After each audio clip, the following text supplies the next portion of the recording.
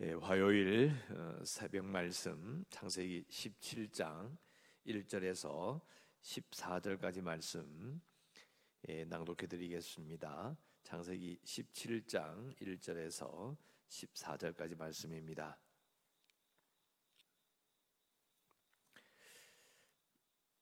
아브라함이 99세 때에 여호와께서 아브라함에게 나타나사 그에게 이르시되 나는 전능한 하나님이라 너는 내 앞에서 행하여 완전하라. 내가 내 언약을 나와 너 사이에 두어 너를 크게 번성하게 하리라 하시니 아브라함이 엎드렸더니 하나님이 또 그에게 말씀하여 이르시되 보라 내 언약이 너와 함께 있으니 너는 여러 민족의 아버지가 될지라. 이제후로는 내 이름을 아브라함이라 하지 아니하고 아브라함이라 하리니 이는 내가 너를 여러 민족의 아버지가 되게 함이니라. 내가 너로 심히 번성하게 하리니 내가 네게서 민족들이 나게 하며 왕들이 네게로부터 나오리라. 내가 내 언약을 나와 너 및 내 대대 후손 사이에 세워서 영원한 언약을 삼고 너와 내 후손의 하나님이 되리라. 내가 너와 내 후손에게 내가 거류하는 이 땅 곧 가나안 온 땅을 주어 영원한 기업이 되게 하고 나는 그들의 하나님이 되리라. 하나님이 또 아브라함에게 이르시되 그런즉 너는 내 언약을 지키고 내 후손도 대대로 지키라. 너희 중 남자는 다 할례를 받으라. 이것이 나와 너희와 너희 후손 사이에 지킬 내 언약이니라. 너희는 포피를 베어라. 이것이 나와 너희 사이에 언약의 표징이니라. 너희의 대대로 모든 남자는 집에서 난 자나 또는 너희 자손이 아니라 이방 사람에게서 돈으로 산 자를 막론하고 단지 8일 만에 할례를 받을 것이라. 너희 집에서 난 자든지 너희 돈으로 산 자든지 할례를 받아야 하리니 이에 내 언약이 너희 사례에 있어 영원한 언약이 되려니와 할례를 받지 아니한 남자 곧 그 포피를 베지 아니한 자는 백성 중에서 끊어지리니 그가 내 언약을 배반하였음이니라. 아멘. 16장 끝나고 17장에 들어갑니다. 16장 사건, 어제 읽었던 말씀에 이스마엘을 기억하실 겁니다. 이스마엘을 낳고 나서 99세, 그러니까 13년이 지났습니다. 가나안에 들어온 지는 한 24년 정도 흘렀다라고 봅니다. 근데 이제 아브라함 입장에서 생각해 보면 이스마엘을 낳은 후에 이스마엘이 너의 이제 그 대를 이을 자식이 아니다라고 말씀하셨음에도 불구하고 13년 동안 아무런 일이 없었다라는 겁니다.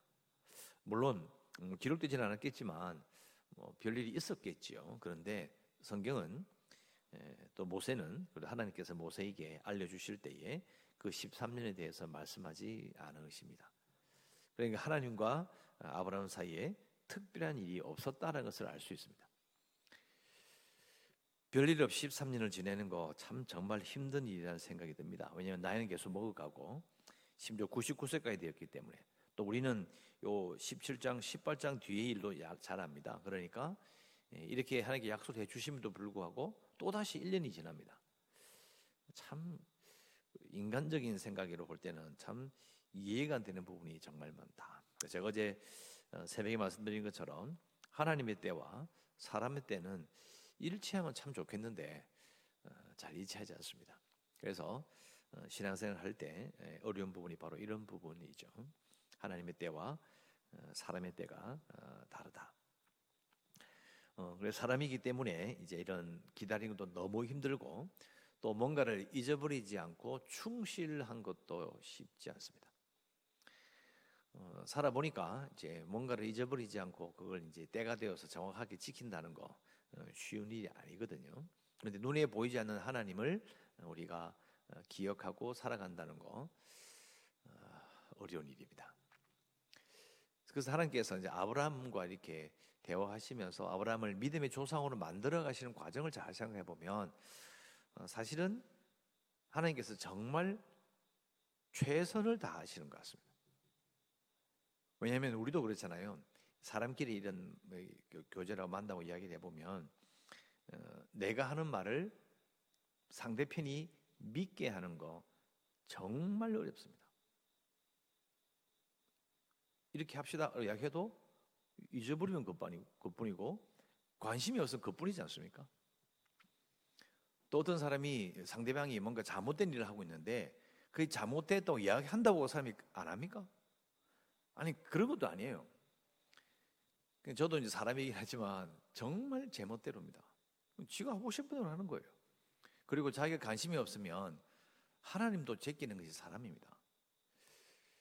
그러니까 하나님께서는 눈에 보이지 않는 그분이 인간과 교제를 하면서 하나님의 뜻을 기억하게 한다. 어떻게 할 거예요, 그걸? 사람끼리, 눈에 보이는 사람끼리 손 붙잡고 악수하고 약속 걸고 난리를 쳐도 안 되는데 하나님과 약속을 어떻게 지켜요?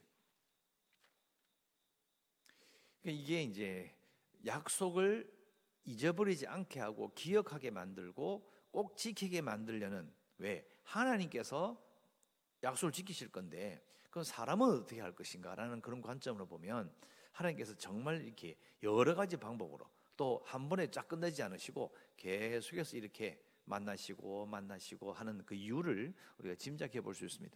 제가 분명히 짐작이라고 그랬습니다. 우리는 정확하게 안다고 말하는 것은 말이야 맞습니다.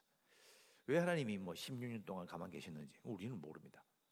하지만 지금 아브라함과 만나서 하시는 모든 일들은 아브라함으로 하여금 하나님의 언약을 믿도록 하시는 겁니다.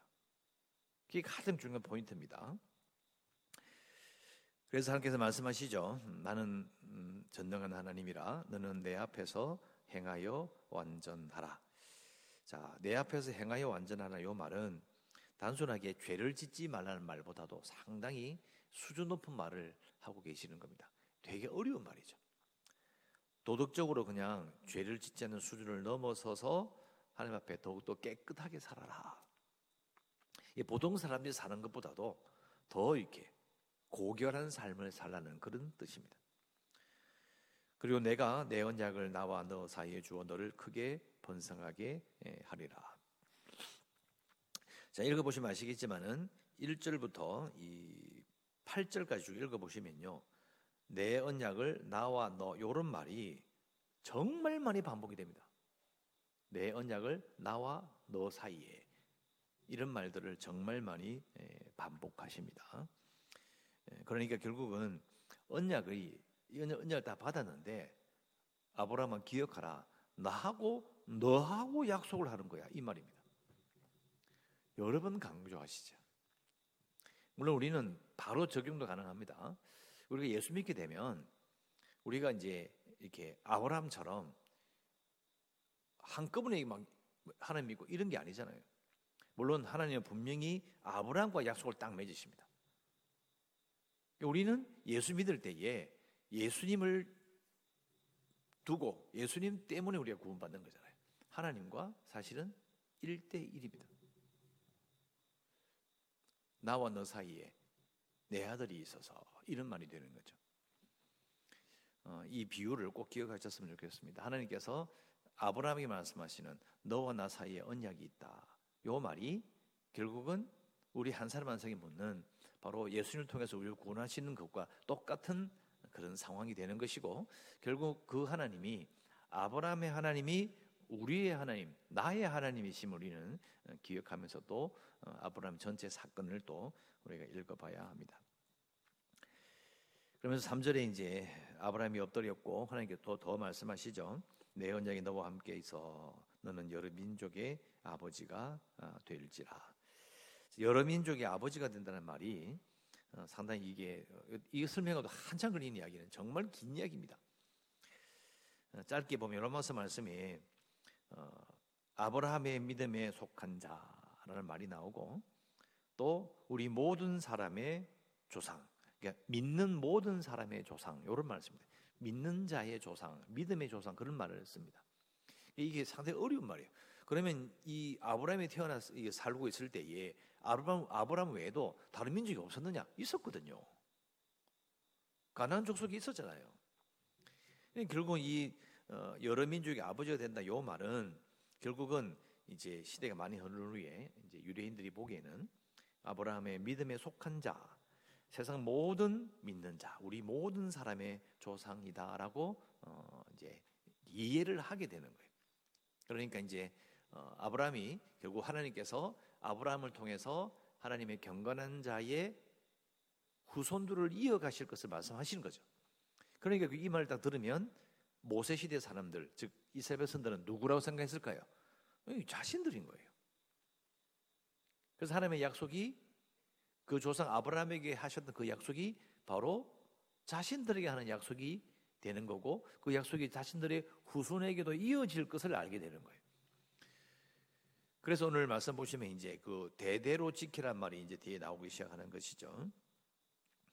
5절 이제후로는 내 이름을 아브라함이라 하지 아니하고 아브라함이라 하리니 내가 너를 여러 민족의 아버지가 되게 함이니라. 자, 아브라함이란 말 자체가 여러 나라의 아버지라는 뜻입니다.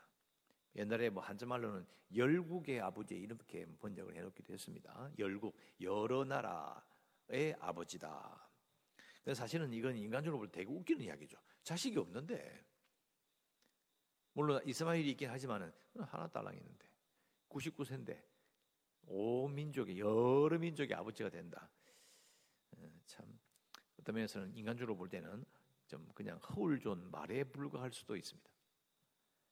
아무튼 하나님께서는 또 이제 하나님 입장에서 또 뒤바꿔 생각해 보면 하나님의 때가 있는데 그 하나님의 때를 기다리는 아브라함이 약해질까봐 그의 이름까지도 바꿔서 말씀하시는 겁니다. 이게 상당히 이제 왜 이름을 바꿨느냐까지 이야기하면 긴 이야기이긴 하죠. 그래서 하나님께서는 이름까지 바꿔주면서 아브라함이 믿기를 바라시는 겁니다. 이번 아까 말씀드렸죠. 아무리 열심히 이야기하고 논리적으로 아무리 이야기하고 알겠지 이래도요, 안 믿으면 그뿐이에요. 솔직히 안 그렇습니까? 하나님께서 아브라함에게 이렇게 말씀하시고 계속 이야기하시는 것은 심지어는 이름까지 바꾸고 뒤에 가면 할례까지 받게 하는 이유가 뭐냐고요. 믿도록 하시려고 정말 애쓰고 계시는 겁니다. 저는 이 말씀을 쭉 읽으면서 곰곰이 생각해 보니까 사람은 다 똑같다. 누구나 다 자기 일이 바쁘면 자기 생각에 빠져버리면 하나님과 뭐고 기억 안 난다. 결국 하나님께서는 이제 왜 우리에게 성령을 주셨느냐? 우리로 하여금 아브라함을 대하듯이 믿도록 하신다. 우리가 믿을 수 있도록 좀 제발 좀 믿어라. 근데 저는 그건 하나님의 마음이라고 생각합니다. 성령이 우리 속에 있어도요, 말 잘 안 듣습니다. 왜? 내 영이 아니기 때문이죠. 내 영이 아니고 하나님의 영이기 때문에 하나님의 영이 우리 속에 들어오면 복종한다? 그럴 리가 없습니다. 우리는 우리밖에 모릅니다. 그러니까 아브라함도 하나님께서 아브라함을 통해서 일을 이루어 가셔야 되는데 이게 아브라함 알겠지? 그래 알아서 해라. 이게 안 되는 거예요. 하나님께서 이렇게 하시는 겁니다. 그래서 이렇게 정말 최선을 다하고 계시는 것이죠. 그래서 계속해 또 한 번 말씀하십니다. 내가 너로 심히 번성하게 하리니. 앞에 2절에 말씀하셨잖아요. 또 말씀하시는 거예요. 심히 번성하게 할 것이다. 내가 너에게서 민족들이 나게 하며 왕들이 내게로부터 나오리라. 7절 내가 내 언약을 나와 너 및 내 대대 후손 사이에 세워 영원한 언약을 삼고 너와 내 후손의 하나님이 되리라. 내가 너 내 후손에게 내가 거류하는 이 땅 곧 가나안 온 땅을 주어 영원한 기업이 되게 하고 나는 그들의 하나님이 되리라. 자, 땅을 주어서 영원한 기업이 되게 하고 그들의 하나님이 된다. 이 말은 이제 왕이 땅을 주는 거예요. 땅을 주고 그 땅을 받았으니까 땅을 준 그 분을 자신들의 왕으로 삼는 거예요. 그건 당연한 고대 근동의 그런 문화였습니다. 그러니까 당연히 하나님이 이렇게 말씀하시는 거죠. 내가 너희들 땅을 주는 이유는 그 후손이 많이 생기면 내가 그들의 왕이 되기를 원한다라고 말씀하시는 거예요. 요걸 사무엘상까지 이야기하면 기니까 또 넘어가고요. 자, 9절 하나님이 또 아브라함에게 이르시되 그런즉 너는 내 언약을 지키고 내 후손도 대대로 지켜라. 너희 중 남자는 다 할례를 받으라. 이것이 나와 너희와 너희 후손 사이에 지킬 내 언약이다. 11절 너희는 포피를 배워라. 이것이 나와 너희 사이의 언약의 표징이다. 자, 포피를 베는 할례를 받는 것이 우리는 그냥 뭐 받는 것보다 쉽지만은 그 당시의 어려 수준을 생각하면 이거 되게 위험한 일이다. 그러니까 결국은 어떤 면에서는 잘못되면 아브라함의 입장에서는요, 이미 나이도 들었는데 생식기에 흔적을 내고 피를 내어 가지고 껍데기를 이렇게 제한다라는 것은 잘못하면 골무면 그냥 성불구가 되는 겁니다. 이거 되게 위험한 일이에요. 그러니까 어떤 면에서는 자신의 힘으로는 자식을 낳을 수 있을 수도 있다라는 마지막 희망까지 딱 잘라버려요. 안 됩니다, 이제. 예, 그런 위험성을 받아들이게 하는 거예요. 이제는 이제 내 힘으로는 못하겠구나라는 그런 것들을 완전히 받아들이게 하는 거죠. 그렇게 하면서 아브람뿐만 아니라 그 모든 남자들도 다 받게 합니다. 자, 이게 이제 11절에 나오는 것처럼 이 언약의 표징이라는 말이 이게 표가 되는 상징이란 말입니다.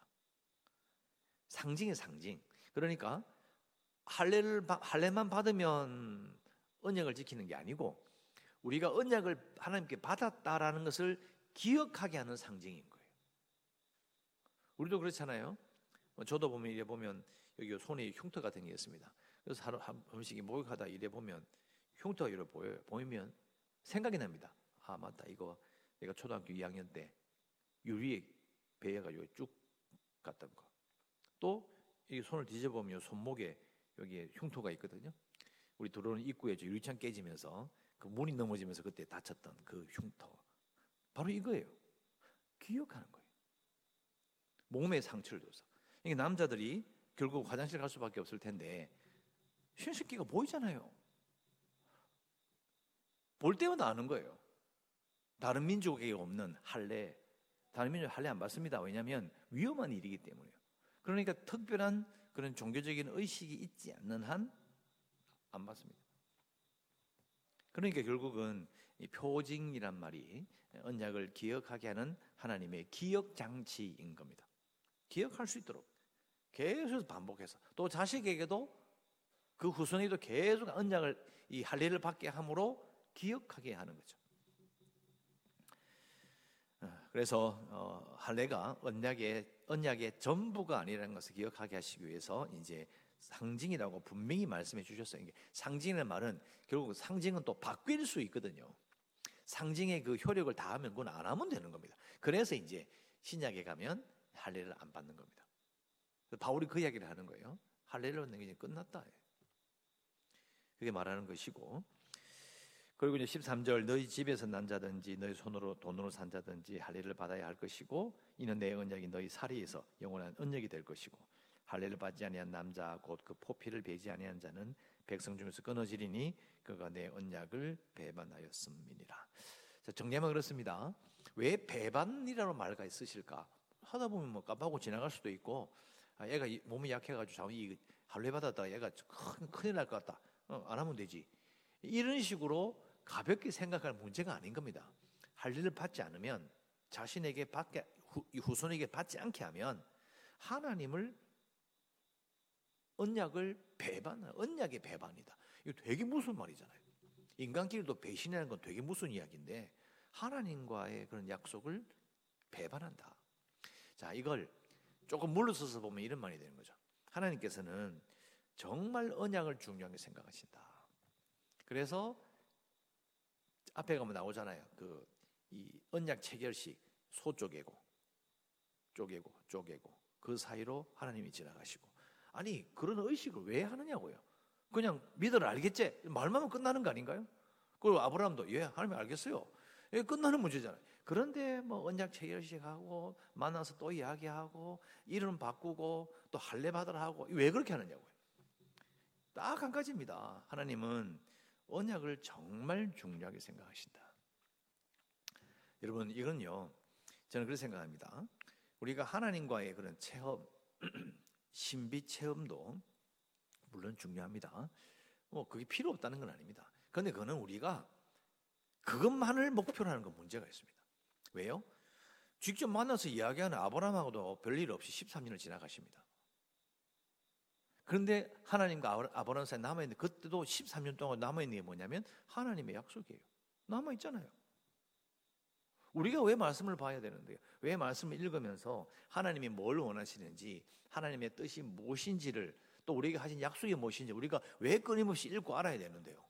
사실은 아브라함과 똑같은 입장인 거예요. 나에게 별일이 없어도 기도에도 금방 뭐 체험이 생기고 환상을 보며 그런 게 없어도 사라지지 않는 하나님께 약속을 붙들어야 되지 않나요? 여러분 뭘 붙들고 신앙생활 하십니까? 내 이런 생활 습관을 통해서 새벽에 발딱발딱 잘 일어나니까 그냥 신앙생활 하는 겁니까? 그럼 새벽에 못 일어나 기도 안 하면 그럼 새벽 기도 그럼 신앙생활 못 하는 거예요?